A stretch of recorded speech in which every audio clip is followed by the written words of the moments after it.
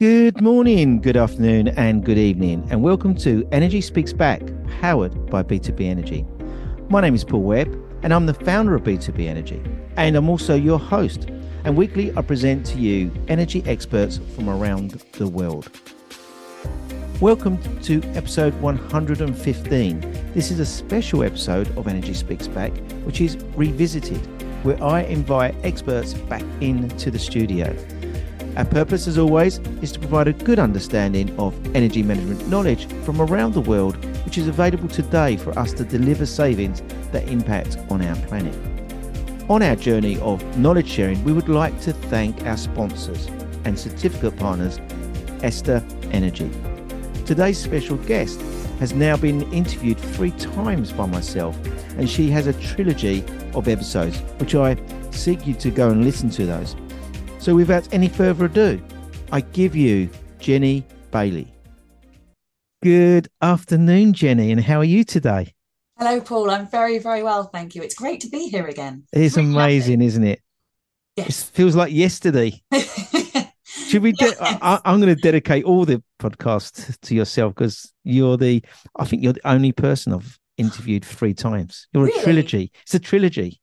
Seriously, I'm the only Yeah, person. yeah, you are. Wow, that's incredible. And you were telling me a minute ago you've now done 117 podcasts. So That's right. congratulations. Thank you. That's fantastic. B2B Energy is taking off, no doubt about it. Thank you very much. Brilliant. And I love, you know what? I'm really passionate about it, and I really enjoy doing it. So it does, it's nice to be able to do that as well. I feel as I'm giving something back. We use the podcast for training, so I make all the delegates on the training listen to the podcast. Hmm. I tell them not to listen to the early ones because they get better as they But go you've along. always But been, yeah, it's amazing how many sort of takeaways that people get and the insights. It really does. It is very valuable to people. So I'm pleased about it. Made my day. I'm not surprised. I mean, out of the 170 you've interviewed, you've had so many thought leaders and kind of experts in their field and everything like that. So, I mean, I'm not surprised you use them for training because it's Mm, it's it's the knowledge, isn't it? And it's the exactly. And education, and sharing that it's knowledge, yeah, very much which so. Yeah. you do regarding your books and things. And we're going to talk about that, obviously. So, Jenny, uh, for the benefit of our audience, obviously you're in Ashford. It's I not, am. you're quite close to as the crow flies, but not as the road drives, aren't you? Because we've got the Thames in the way of us. What's the weather doing? I remember the last time we talked about the spring was coming and the bees were coming out. What sort of experiences have you seen already? Wow. I mean, last week we had lots of thunderstorms, didn't we, Yeah, across the country and flooding and all that sort of thing again. I was happy to report this weekend we actually saw the sunshine, which was yeah. gorgeous. And my garden, because it's no mow May at the moment, Paul, and I hope you're doing no mow May too, because it's so, so important, the plant life plan that they've got going out there. My garden is full of puffball heads of dandelions. It really Wow. is. I was going to take a picture of it earlier because it's stunning. So there's daisies and buttercups and dandelions in all sorts of stages, but Mm, lots of puffballs. So it reminds me of the Horton Hears Who thing at the moment with that right. puffball that's got a whole world on it. Did Yeah, you know yeah. the one I mean? Incredible. So yes, there's So, lots going on. is it wrong to pick those up and blow them? I don't think it's wrong to pick them up and blow them. You know, once Because you I've blow always them done it as a right, child. yeah, you used to tell the time with them actually, didn't we? Do you You know know, it used what? to I be thought how it was many blows something. to take the whole load of seeds off the head of Right. a dandelion. But do you know what? They can travel up to 5 miles before they settle Really? sometimes, and they're little parachutes, aren't they, with Yeah, seeds on there. Yeah, each one? exactly. It's astounding when It's you a actually childhood. I look don't know at about one. yourself, but it's a childhood thing for me as well. Yeah, Remembering blowing them, and yeah, I was yeah. As actually long as showing you my blow, you don't girlfriend. breathe in because breathing Yeah, isn't really good. I showed my girlfriend how that works. She was amazed. She's from Oh, Thailand. They don't have that sort of. I said, you wouldn't believe it, but this is really classed as a weed, in people's gardens as such. yeah, we're And stopping they that wouldn't. though, aren't we? We don't do that Yeah, anymore. We're yeah, it's stopping that crazy. right here Yeah, because it's it's not a crazy. weed. It's not a No. weed. I mean, the more I've learned about dandelions, actually, the more I've learned that they oxygenate the soil. They only land and grow where they're needed. They Hmm. help the soil in so many ways. They're beneficial to the ground. It's like How can you call that a weed? And when I go and talk to children, what is a weed? How do we determine a weed? Yeah. And really, it's just a flower and planted in the wrong place. What's And the it comes common down to our intention of where we want our plants. So what's it's the us common again. It's thing not now nature. that's growing in the hedge groves? Is it growing with a white flower? It's very Well, it strong. could be. Yeah, you're absolutely right. Sorry, you were going to say it was a very strong, kind of quite a pungent smell. Yeah, nice Yeah. Well, it smell. could be wild garlic. All right. Because that looks quite similar to those that don't know, it looks quite similar to people could mistake it for bluebells, the white Right. variety of Yeah, yeah, yeah. bluebells. But it And they've is been quite I prolific. think the bluebells have been amazing this year. Yeah, they have. They're still out actually. We were Yeah. driving past some woods the other day, and we walked through some woods, and they're still out, which And is I've lovely seen as them well. growing wild in just in pathways as well, which I haven't seen before, and forget me nots. So it's Yes, strange how we're seeing, yes, and for me personally, and I'm sorry we're talking about this, but this is sort of part of our conversations where we're going with this today. But daffodils for me have been very prolific this year. Uh, so sorry, not daffodils. Daffodils come up early, but hmm tulips seem to be very prolific this year and very various different colours I've noticed Mm. as well. And I don't know whether that's something that's we're seeing these changes, aren't we? Well, it's yeah. I mean, I mean, it seems like our land is quite wet at the moment. That's for sure. With the amount of rain Yeah, we've had, although I think we were quite close to a drought last year, weren't we? When the summer kind of turned into autumn, it was very yeah, very parched and dry. But I think this spring has been particularly wet, and I think the land and the flowers and the plants and everything have kind of benefited from that. And yeah, they've shot up nice and early. Although there still was a cold snap, so they kind of came out yeah, early and then had a bit of a shake when the snow came down and the ice sort of froze over again. yeah. Um, but now I think they're in full bloom, and the pollinators out there are just having a great time, which is They are wonderful to definitely, see. The birds definitely. are obviously going through the nesting process at the moment of spring, and hopefully the caterpillars have all hatched in the right time for the blue tips and all the other birds out there, because they actually coincide at the exact time the caterpillars are in the woods, which is incredible. You think Mm. about it. I mean, there's so many incredible things out there. And like We we've are, always said before, you just have to take your time and notice them. we underestimate nature, don't we? Hugely. Yes, we do. We really Yes. do. Everything about it. We Yeah, underestimate it. And if we're not connected with it, in a way, more fool us if we're not yeah, connected with it, because it's so, so important to us. yeah. I mean, technology can take us so many places, obviously into the virtual world and beyond now, and different realms and all that stuff. But I think nature grounds us, Yeah. and we need that grounding every now and then to realize that that the clock's ticking out there, and nature is moving on, and it's got its own rhythm, and that grounds us. That's really important for us to connect with as well. And it's funny because we have summer and then we're into autumn and then we're into winter, then we're back into spring and Yeah, well, that's the it seasons. Yeah. it's the cycle, isn't it? And we're That's never the going thing to what I ever was meaning ever about the get clock away tick. with that. Never ever going to No, get away from that. no, well, hopefully, no, No. absolutely. Well, The this is gravitational the pull of wish, isn't everything it? and all the Yeah. rest of it. Yeah, absolutely. That will never change. And that's the constant, isn't it? Yeah. But it's the constant change. If you're with me, it's not constant stop. It will never No. stop. Just It's the rotates. constant change. And that grounds us to know that things are moving on. Yeah. And for us and our mental health, that's so, so important, because we can go, tomorrow's another day. We can move on to another day like nature. Yeah. Um, but in terms of what nature has to deal with, there's life and death and all sorts of things out there, literally in your square meter in your garden. Mm. It's like the Serengeti right there and then, isn't it? So Exactly. Exactly. incredible. Jenny, you're obviously three episodes in.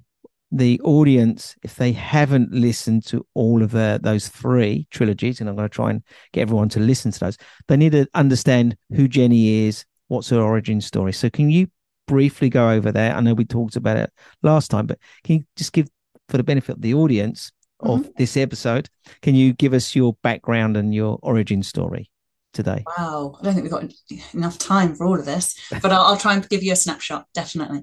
Yeah, no, thank you, Paul, for this opportunity. That's really kind of you. I can't believe I've been on a trilogy now with your brilliant podcast.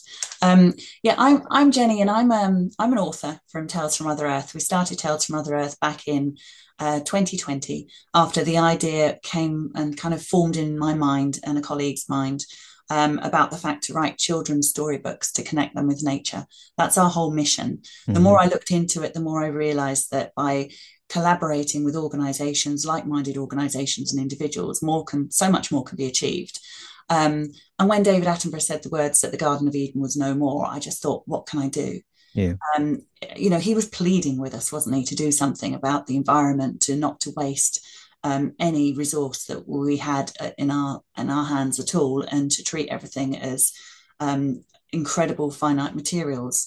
So I listened to that, and for first and foremost as well, with all of that going on, I'm a mum. Yeah. And being a parent, you look at the future, you look at your children, you think at the next generations, and you think, you want them to have what you have, and you think Mm.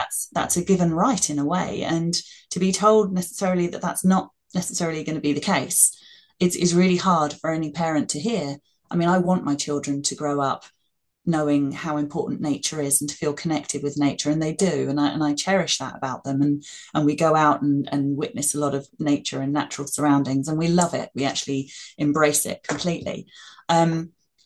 But I want that always to be the case. I Mm. want the world to always be there, and I want the world to always be green and beautiful, and I want our the air we breathe to always be sweet and fulfilling, rather than poisonous in any way. I want the land always to be fertile. I want our crops to be grown correctly. Yeah.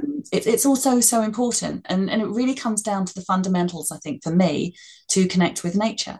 Because if you feel connected with nature, you feel better about your life. Yeah. And so many problems are out there with children at the moment about mental health. And so it was a twofold pronged attack in a way when David Attenborough said the Garden of Eden was no more, and I just went, I need to do something. I wanted to help nature. I'm a conservationist at heart. So I wanted to help nature and help as much as I could to do what I can do in some small way to enable nature and to enable the wildlife. Um, and also, as the element of a parent, I wanted to help children with their mental health. And because I've seen the benefits from my children of connecting them with nature and going out, Yeah. and you don't need to spend money. You really No. don't need to spend money. You can, as I said earlier, you can look at the square meter in your garden and see the whole Serengeti happening there before your eyes, with the mini beasts, as it were, running around and doing their thing. And then you can scale it up, and this time of year as well, looking at spring, there is so much life and abundance out there Yeah. that you can just watch. You can just be observing the incredible wildlife and the incredible stories that are unfolding out there. And with all that going on, I just thought, if I could write some stories to enable that process, to give them that benefit of feeling that they can do something about it, which I solely believe everybody Yeah. can, then I'm going to be doing something right. And that's really where Tales from Mother Earth originated from the conversation saying, let's do something. And also around that time, there was a big report coming out about the pollinators being in decline across the world. And that focused my mind very strongly on the pollinators and the bees in particular, and wanting to help them. But wanting to help them, but also wanting to educate people in the importance of bees, how important they are, Mm. what they need from us. And very simply, Paul, they need more wildflowers. With us having 97% of our wildflowers disappearing in the last 40, 50 years, no wonder bees and Mm. pollinators are in decline in this country, and also across the world. But, we can do things to turn things around. And it's an education to inform children and all of us, really, because when I go and do presentations at school, the teachers are there going, well, I never knew that. I'd never heard Yeah. that before. So Yeah. it's an education for everybody. So it's the parents, the teachers, and the children. But out of all of them, the children are the most switched on in lots of respects. They're there kind of buzzing, going, yeah, I know what I need to do. Let's go and do it. Let's go and help the bees and help the Mm. pollinators. So much so, I did a presentation last week at a school, and the teacher sent me a message saying the children, after the presentation, actually hounded on the groundskeeper and said, do not cut the grass, which was Wow. fantastic. They Very. didn't Yeah. want the grass cut, and they're actually turning this grass area now into a Phoebe the bee meadow, because they can see everything that's coming up there. Yeah. And that's the thing, if we cut our grass far too often, and we have this need in us, because over culture, over time, it's been embedded in us to keep everything neat and tidy. Yeah. Well, as you know, nature isn't always And neat and green tidy. with it all in the stripes, Oh gosh, yeah, exactly, you know, exactly. All those stripes all and those greenery, and pictures. nothing growing on them at all. Yeah. And then the whole understanding of what a weed is, and you Hmm. know, and Well, seeing we touched weeds on as a that bad just now, thing. the differentiation between a weed and not a weed and a plant, Mm, you know, mm. It all and comes down to your mindset in a way. exactly. It really does. I mean, my garden now is probably full of weeds in some people's understanding. Yeah. They'll go, well, you've got those yellow things growing and you've got those white things, and what are those blue things? And that's that, and that will take over. And but I'm okay. It can take over that corner of the garden. I'm happy with that because Yeah. I've seen the benefit that it provides to the biodiversity in my garden.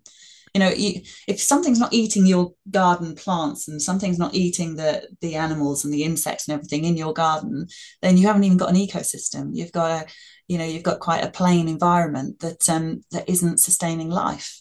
And I, for one, want the opposite. I want my environment, my garden, to sustain life because I know, as an observing person, how amazing that is for me to witness that, for me to show my children how amazing that is.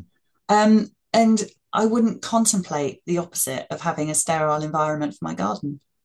And isn't it nice to be leaving the planet as we arrived? Oh, absolutely. Yeah, It'd of be perfect. course. That's a perfect world, isn't it? If we Yeah, could do that. I don't yeah. think we're going to, because life has moved on too quickly with cars and airplanes, Mm, etc. mm. There's lots of things that have stopped it from being as it was. I love walking, and I've been walking recently, and just seeing, we talked about dandelions earlier, just seeing that and picking up that dandelion and blowing the feathers off, that reminded me of my childhood. I would never want to steal that feeling or that memory Yeah, from other children yeah. Well, as a growing parent, up. you pass that sort of thing down, don't you? I've Exactly. picked a Yeah. few dandelions in the past, and with my children, And you, we've blown them. Yeah, rightly or wrongly, you pick a buttercup and you put it on your yeah. To chin and see you if you say, like "Do butter. you like butter?" Yeah, that's right. Why'd you do that? That's But the it innocence of it. reflects, Yeah, the nature's created like a reflection. It's just beautiful, isn't it? colors are incredible. Yeah, Yeah. absolutely. They really are. You can It's so there's important. not a yellow like it, is there, as a buttercup? No, no, it's incredible. And Mm, I mean, and the bees and the pollinators see those colors in such a different array of brightness as well, because yeah. a bee has five eyes, for instance, and it can see in ultraviolet. So there's actually, I mean, where the coin term of beeline comes from. You know, bees do make a beeline for those plants because they Yeah. see the vivid colors. And they literally go in and land on them almost like a plane landing on a runway because the colors are so bright. They make a beeline for them. And that's nature, isn't So it? That's yeah, why, because they want to be pollinated, so they are as bright as they can be to attract. that's Yeah. right. Absolutely. Yeah. And their That's symbiotic why nature is relationship, so they've been going on intelligent. for such a long time. And Yeah. we're only talking about a very small part of it. When you look at the whole picture of nature, it It is, blows your mind. We it can't does, comprehend it. It's a bit like does blow your mind. space. We can't kind of take it all in sometimes. We're still, there's still so much to learn about it. I Mm, mean, if you heard of the fact that the trees talk to each other and the mycelium base and everything, which is incredible as well, and the fungi and all of that. I mean, I heard about the Wood Wide Web. It's just incredible. mm, It's just, yeah, it's amazing. It amazes me every day, and by that whole process of being amazed, it makes me feel so good. yeah. And that is that feeling of being connected, which is priceless, and I never want that to change. And so if I can incorporate that in our books, if I can give a child an understanding of not just a book and a story that touches their heart, that, let's face it, is a fictional story but of a very real fact, because as Yeah. you know, our books are all about teaching children what they can do to look after the wildlife that's in trouble today. Mm. So, If I can incorporate that into our books and give them those the conservation message to take away the action steps that they can actually do, that they can make a difference, and they can grow wildflowers, for instance, or they can put up a hedgehog highway sign on their fence and make a hole in their yeah. fence, or they can put up a nest box, and they can see the benefit very quickly that that provides for nature. Mm, And then they can sort of pat themselves on the back and go, I did that. yeah. And that whole feeling, that whole encapsulated process, I think is so special. Yeah. Let's go through the books. So, how many books did you say? Well, now we've got three, Three. but very Oh, soon we'll have four. nearly as many as you've done episodes on Energy Speaks Back. Yeah, yeah, that's I right. like that. One more. It's a bit of One a more. We'll race. have to do another one. We're going to catch up. So the first one was Phoebe the Bee. Yeah, very much so, Phoebe the bee, because she's the most important living species on the planet, Yep. as I was informed in 2019. Um, Yes. so it just made sense. Phoebe the bee was in my mind, and she was written incredibly fast at that Yeah. point. So yeah, Phoebe the bee's first. Number two. Spike the hedgehog, Right. teaching children how important the hedgehog highway is, and if they're lucky enough to have a hedgehog in their environment, what they need to do to look after it.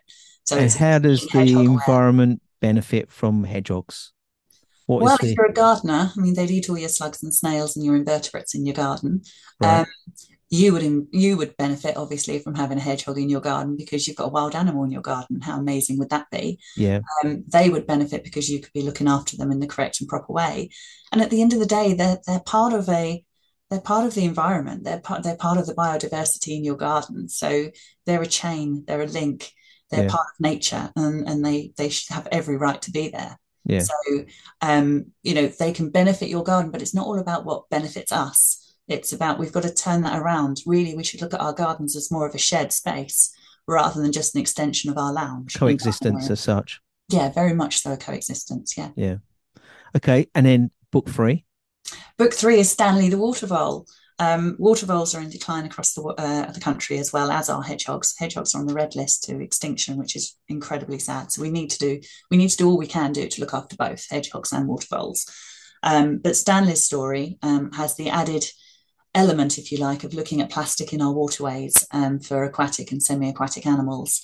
And Right. again, Paul, what we can do to actually minimise that and think about that environment and what we can do to help. Mm-hmm. So that's a really important message because I go out litter collecting. I think it's a good thing. I encourage my children. We all go out together and litter pick. And again, it makes you feel good because there's not many things you can do these days where you can do something, work at something for an hour or 2 hours, and look back and see the difference you've made in the environment. Yeah. And I firmly believe if you walk past litter and you see something, you've clocked it, you kind of witnessed it, and you've gone, that's litter. It shouldn't Mm. be there. Let's face it; it's in the wrong And then you environment. should you should take ownership of that. I agree. Yeah, Yeah. that's right. It is your responsibility from that point forward. If you didn't see it, then you can't do anything about it.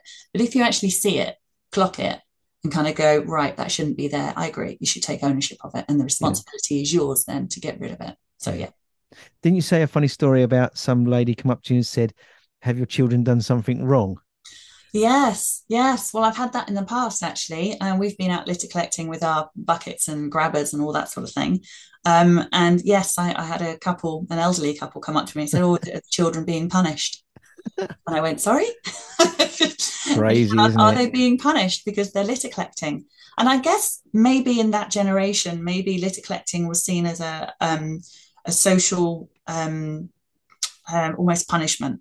You Yeah. know, it was one Yeah. of those things, and maybe people were, if they needed to be reprimanded in some way legally, it would be a certain amount of hours of civil duty, maybe litter collecting. I mean, maybe that's in the past now, or I don't know if they do it that often now, but maybe that was what was in their mind. Mm. With the HV jackets on and everybody out there litter collecting.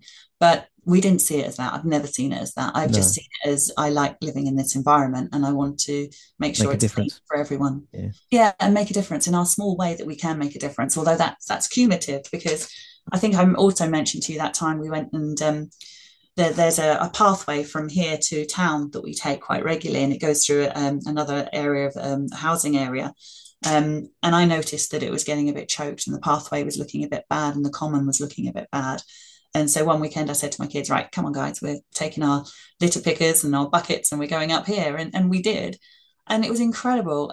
People were opening their doors and kids were coming out with buckets and gloves. And we had about 25 people, I think, towards the end of the session we were there. People were climbing trees to get balloons down from trees. Wow. And it started with just us going, okay, I think we need to look at that area because it needs a bit of a clean up. Mm. But parents were coming out, kids were coming out, more gloves were coming out, and buckets and bags, and just to clean the area. It And becomes it felt contagious, doesn't it? so good. Yeah. It becomes contagious. Yeah. And all those It's children on spreading that the right day. virus. For me, Yeah. it's Well, I spreading the guess right so. virus, isn't it? Yeah. Yeah. If you look at it in those terms, yeah, you can definitely say that. But it felt so good because all those children were laughing and happy and they knew they were doing something so worthwhile than Mm. maybe what they had been doing in the house. And I don't know obviously what they were doing in the houses, but they were just so happy to help. Mm. And I'm thinking, this is brilliant. This is what it's all about. That community spirit of let's make a difference and for Yeah, the better. And I guess, for our point of view, it's the education as a parent, as an adult, we need to educate children that that's a good thing to do, yeah. and it's about community. Don't So you is think? there's going to be book four? Yes. Well, book four, wow, yes, that's really exciting. That's coming out on the 6th of June, which is World Green Roof Day. And that's where everybody celebrates around the world the importance and the benefit and the wonderful structure that a green roof is. Um, I was introduced to the world of green roofs by their past chairman, an amazing man called Mark Harris. Of Grow. And Grow is the green roof organisation that is the best practice non-profit organisation that covers the UK. Um, and they've got a huge amount of members now that are putting green roofs around the country, and we're all benefiting from it in so many ways. So he was introduced to us through our books and what we've done. And when I met him at a trade show in London, I showed him Phoebe the Bee.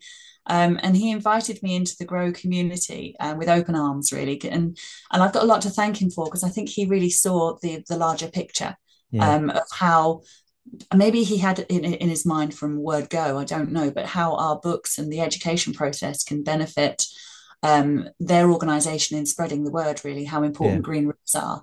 And what they give back to biodiversity, which when I found that out, it just made sense for me to, belong, Tales from Mother Earth, to connect with, like I said, about like-minded organisations. They are one, they really are, which is Mm. fantastic. The way I Can see it, you the more can you housing we define a green roof though, please? well, it's very simple actually to define a green roof. It's any roof structure that you can put plants on, that you can grow something on. Right. Whether it's sedum roof, which is like just natural wildflowers and sedums, or whether it's you can actually grow vegetables on a green roof. Right. Um, you can have bees on a green roof.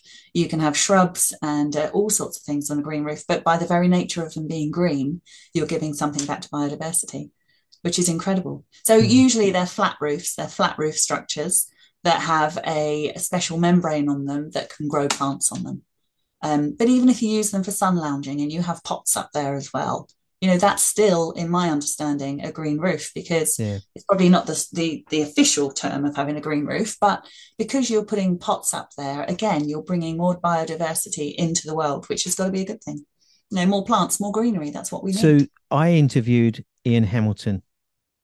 He's he was from a green roof organization, Okay. and they're interfacing green roofs with solar.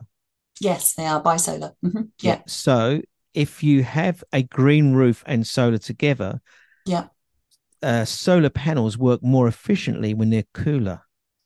So if you have plant life underneath and around them, obviously yeah, not over exactly. them, it hmm cools the air Cools the around roof. them and Yeah, cools the roof, therefore making the solar panel cooler, therefore increasing the efficiency. perfect for So the energy. two go together. They do. It's a massive plus. They do. Yeah. I mean, and there are other benefits to having green roofs as well, which is incredible. But yes, you're right about bringing down the temperature is so important. Yeah.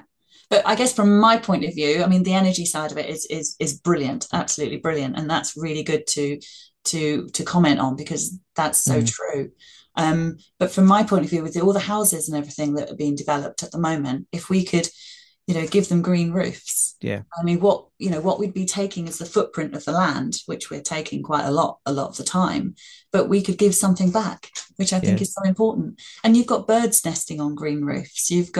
Um, you've got red black starts, or black red starts. I'm not quite sure on that one. I'll have to speak to Dusty of the Green Roof Organisation. I think they're black red starts, but they're nesting in the shrubs and the trees that you can have on green roofs. You've got bees nesting in cob walls, so it's the solitary bees. You've got lapwings, because Mm, some people put shingle on a green roof as well. And nature is finding these environments and benefiting from them. If you're on a green roof, for instance, you haven't got the land-based predators with hungry eyes looking at you, have you?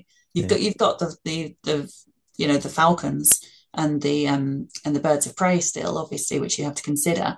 But then there'll be camouflage issues and all that sort of thing that Yeah. wildlife will be able to manage. And what about water as well? Because if we've got loads of green roofs and we're absorbing all that water at the roof, Yeah, it's not going into the drainage, therefore not putting pressure on the drainage system, Exactly. therefore not creating floods Yeah, possibly exactly. going No, forward. no So possibly about it. It's true. Yeah, it that's all right. adds up, doesn't it? It does all It's a add up. plus plus It win-win is. situation as It such. is. And that's why I'm Yeah. delighted to be a member of Grow. I'll just show you, look, I've got their little pin that I wear with pride, because it just makes sense. And for Mark to have that understanding of looking at the bigger picture, there you go. That's the Grow logo. Right. You can see that? Yeah, yeah. Yeah. I've seen that. Yeah. So when they asked me about, they loved the idea of Phoebe the Bee and some of the other books, and they loved the idea of what we were doing in educating children. We started quite soon after that discussion, really having a discussion about doing a book about a green roof and the benefit of green roofs to inform children how important green roofs are as a structure, like we've just discussed some of those points, Yeah. but also to give back to biodiversity and for children to understand the need and the necessity for green roofs. And Green Roof Organisation have their slogan, every roof should be green. And Yeah. I kind of tend to agree with that. I really Yeah. do. For all the reasons we've discussed and more. So I wrote a story called Journey to the Green Roof, which is going back to our insect world and our pollinators world very much so. So it's a story of Freya, who is a hairy-footed flower bee, so she's a solitary bee, and Sarah, a seven-spot ladybird. And it's their journey that they each take and the adventures that they have along the way Where do to these get to the names green come room. from, by the way? Stanley. What is Stanley that? the water roll. Where did he come from? I don't know. I really don't know, in all honesty. But when I Oh, you get a name, disappointed me. I'd have thought yeah. he was going to say, well, he's my No. granddad or I something. take some time. I really take some time to get my It's names right. amazing I really do. There needs to be not just a buzz in me about it, but it needs to sound right to me. And I go because they through don't it. rhyme, do they?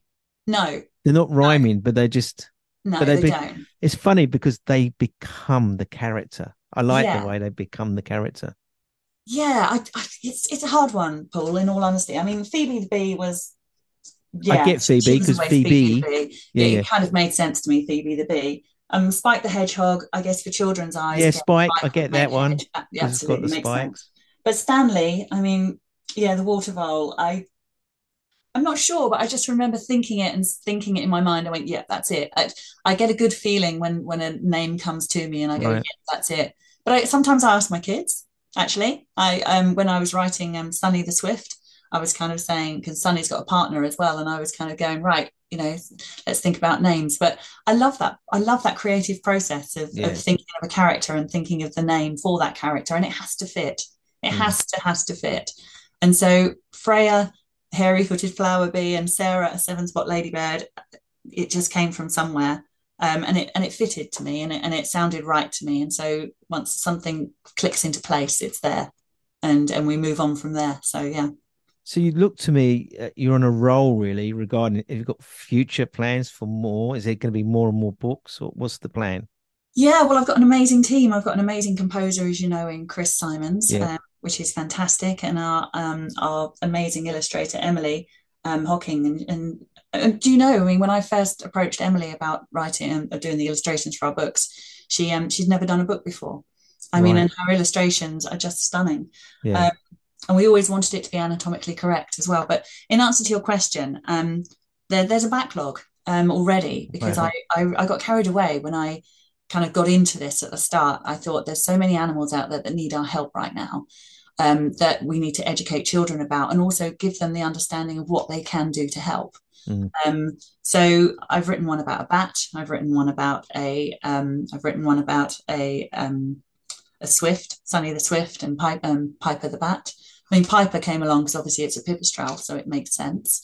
But again, there's so much we can do to look after them. Yeah. And I've also written an epic that needs some editing, and that will be coming out one day as well. And I can't tell you much about that one because yeah, that's kind of in the distance there, but it's done. But I think that would be for a slightly older audience. I think that would be more the teenage market. Nice. So that's a kind of a bit of a new thing for me to maybe look into. Yeah. But do you know what? In terms of Tales from the Countryside, you can add so much more to Of this. course you People have can. said, "Can I write a story about a worm?" Because Yeah. obviously the antics The that they do importance of that as under the well. ground and the importance of soil, because that is the foundation of everything, in my understanding, and what I've Mm. learned through this process. And then also reptiles. People want me to write stories about snakes and that kind of thing as well, adders and all that, just to give people that understanding and that connection. And you get children that love reptiles, you get children that love birds. Obviously, Bandit the Blue Tit will be coming out hopefully towards the end of this year. We put Bandit on hold a little bit because the wonderful people at McLaughlin and Harvey supported us massively with Stanley.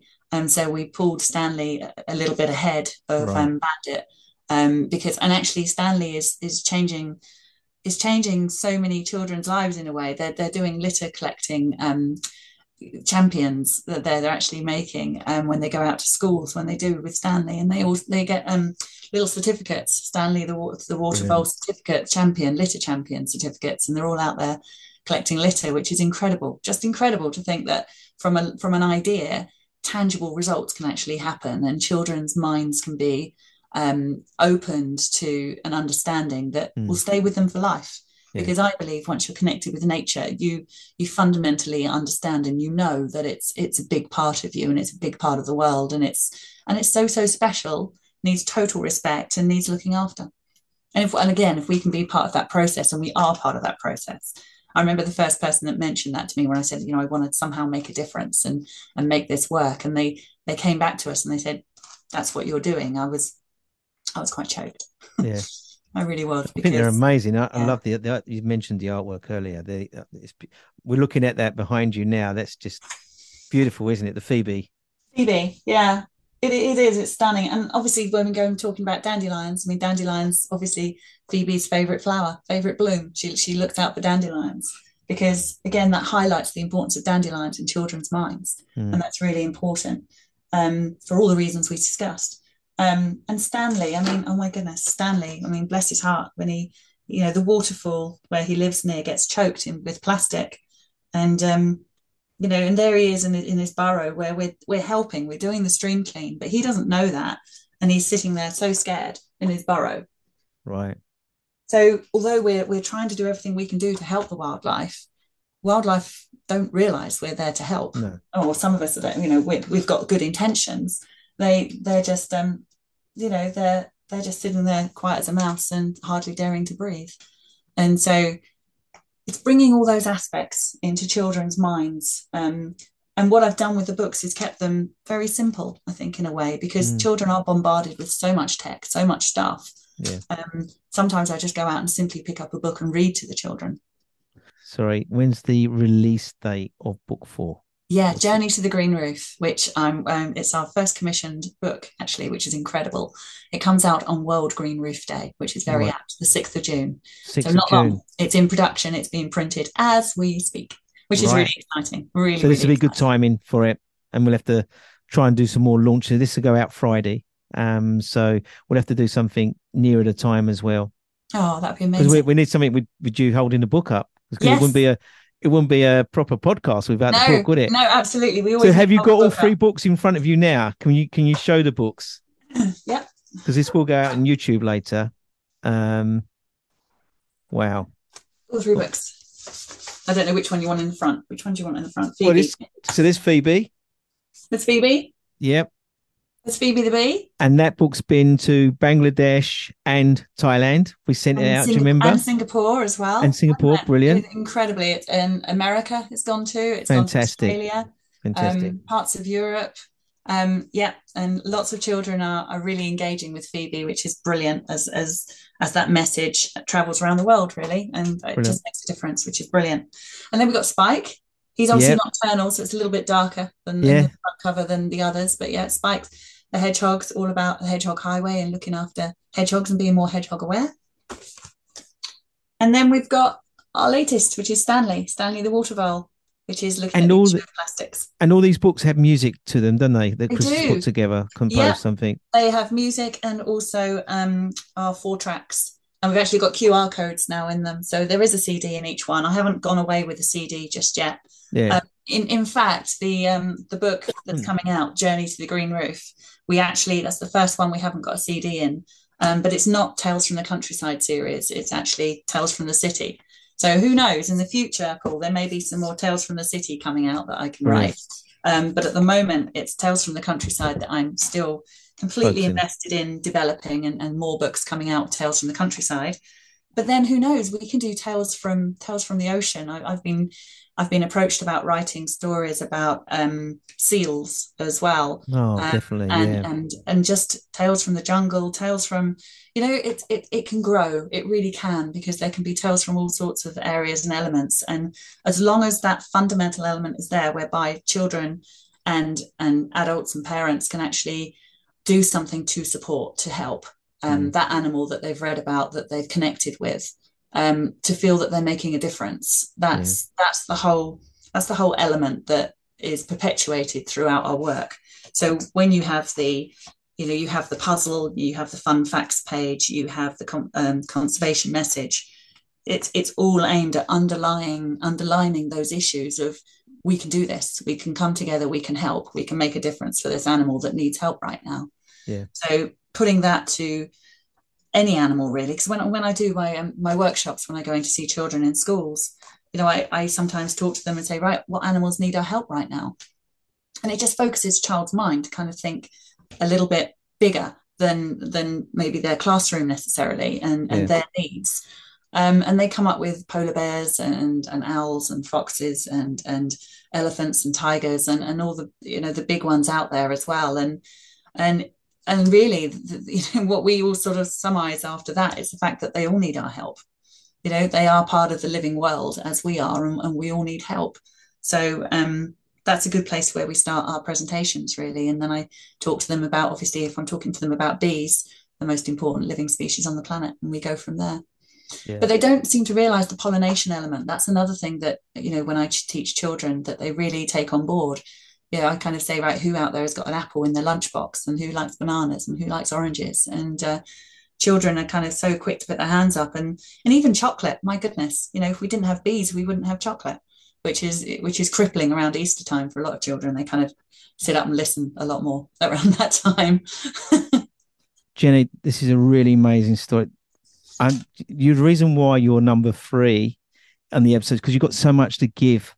And it's really amazing what you've done with these books. And I'm just amazed by it all. 1 minute we're talking about one book, and now it's going 4, and then you're talking about all these others in the pipeline. So I'm going to tell you a story. Someone told me, once you get to episode number 12, Wow. you've done it. You've done it. When you get to 100, people start to take you seriously. So you've got to get to book Quite number 100 before they take you seriously. Sorry to say. I'm sure it's going to be different for you, because I reckon by the time you get to 5 books, I think that's when the momentum's really going to be going. And you're there. You're there. You're doing an amazing job. I love talking to you. It's brilliant. Oh, bless your heart, Paul. Thank you so much. I mean, I've got to also say, with the book that's coming out, The Journey to the Green Roof, we have about 34 sponsors on board, which are getting completely behind it. So we'll have, and I'm so grateful to them for their very, very kind support through Grow as well. So they're Grow members. Yeah. And they're going to be going out doing their own thing with the book, and going out to schools and doing their CSR work and that sort of thing. So we've almost got, you could look at it in a way as thinking we've got 34 champions that are out there supporting Journey to the Green Roof, because it's their industry, which is wonderful. I'm off to Thailand in September. I would like to take book 2, book 3, and book 4 with me.